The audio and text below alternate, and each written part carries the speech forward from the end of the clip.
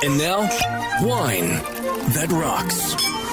Pairing great wine and a great song with Gazette wine critic Bill Zaharkio on the Spirit of Rock. Shom 97.7. Good morning. It's exactly 10 minutes before 8. Good morning, Bill. Good morning, Terry. How are things? April showers. April showers, but nice weather coming for the weekend, Bill. Is there? Yeah, it's supposed to be, the forecast says sunny and 9 tomorrow and sun cloud and 15 on Sunday. What? Yeah. Okay. Yeah. So those people don't know what they're talking about. Well, I looked yesterday and it was like rain and then, yeah. They've changed their mind a couple of times, but I've got. I'm feeling optimistic today, Bill. So I'm keeping my fingers crossed. Right on. I like that. Yeah. We all need a little bit of optimism. Yeah. In our lives, Why not? Huh? Why Hey, not? so I got my shot. Good for there. You go. This is what I'm talking about. Thank you. Well, you know. How was it? Yesterday I was a bit sleepy. Oh, okay. That's not a bad. Yeah, side you know, effect. it's a little bit of fatigue, but you know, That's I didn't okay. cry. Yeah. Good. You know. Good. Yeah.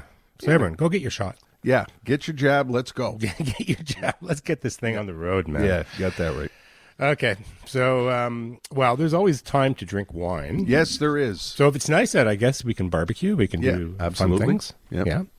Okay. So I had a couple weeks ago. I talked about these wines from the Languedoc, and I actually had a couple of people write me and go like, "Wow, that was really cool," because what they really appreciated, I'm assuming, is that while the wines were, you know, they're nice big red wines, you know, but one of the dudes said, like, you know, I spent a lot of time really just trying to smell this wine, and it's amazing all like the non-fruit stuff. Mm-hmm. And he was asking, like, you know, how does this happen? Like, you know, how come I'm smelling like rosemary in my wine and stuff like that? And if you've ever been to the South, like you've spent some time in Southern France, haven't you? I have, yeah. Not a lot, not as much as you have, but I've been down there, and spectacular doesn't even begin to cover. Yeah, exactly. It's just, you know, wonderfully bucolic and, you know, like rolling hills and, you know, you get that warm breeze off the Mediterranean. Yeah.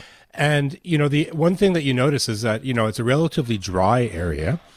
And what is really cool is that, you know, there's all these, you know, a lot of these herbs, you know, the stuff that we buy in little sachets, you know, like the thyme and the, you know, bay leaf and, you know, rosemary and all that kind of stuff. They just grow as wild there, right? You know, like they're trees, you know, and they're shrubs, you know, like you'll have, you know, you'll come across a winery and there's like a whole, you know, where we'll have like a cedar hedge. It's a rosemary hedge, you know? Right.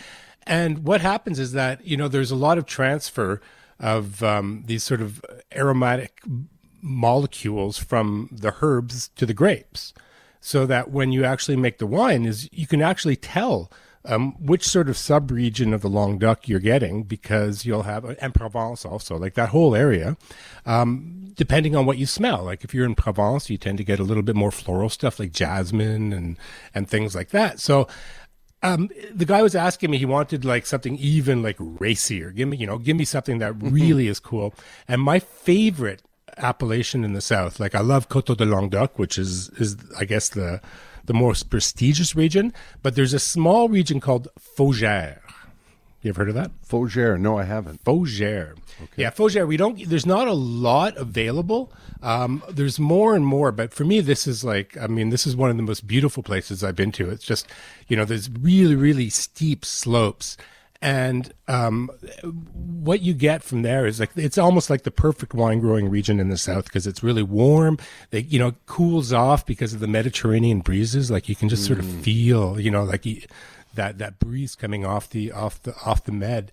And the wines have an amazing aromatic quality to them. Like I find stuff like you'll find bay leaf and you'll find fennel and you'll have rosemary. They're just so wonderfully aromatic. You get a lot of fruit too, so it's like, it's not like you're sticking your face in a pouch of herbs. No, and you know what? I encourage people to do it, because, you know, people sometimes make fun of me when I stick my nose in the glass, and they say, "Oh, only experts. What are you doing?"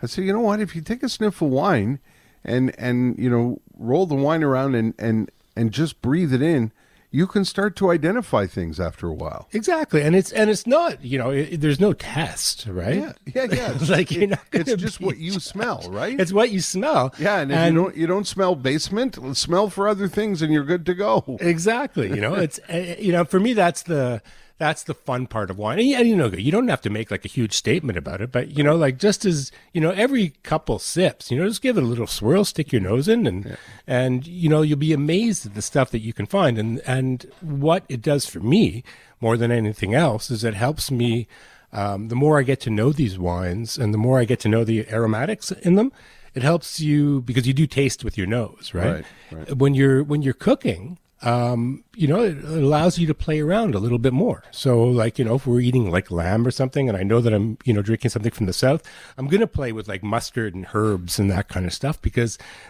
you know, when you smell your food and you smell your wine, it all comes together in this sort of wonderful symphony of flavor.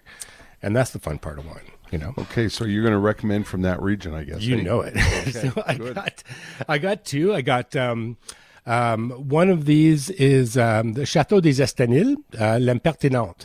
So this is a 2017 Fougère. Again, all these wines are sort of they're very Côte de Rhône in the same grapes. You know, you got Syrah, you got Grenache, you got a little bit of Carignan, Mourvèdre. So you get a little bit of heft there, but there's beautiful freshness to them too. Like they're really elegant wines. So the L'Impertinente is $18.50. So you're not, you know, you can afford lamb. If you want to have something, one of my favorite wines from the South is from a fellow called Pierre Gaillard, who actually works, his primary vineyards are up in the Northern Rhone in Côte-Rôtie, but he came across this piece of land, it must have been around a decade ago, and just fell in love. And there's one of my favorite wines, you know, annually at the SAQ is the Transhumance. From Domaine de Côte-Brune, so Pierre Gaillard. That's the 2017 Fougère, and that's at $25. So this thing has, you know, a lot of heft, but it is just so finesse. It's just a wonderful thing to have in your mouth. Okay, these wines, as usual, will be up at CHOM.com under Wine That Rocks. After 10 o'clock, the SAQ numbers will be there, and the list of the wines that Bill's recommended will be there. What song did you pick, Bill? Well, we're in the country, so I love this song. For the Turnstiles from the Be Good Tanyas. Going to get a little country bop going. Have a great weekend, Bill. You too, brother. Okay, thanks, man. Bye.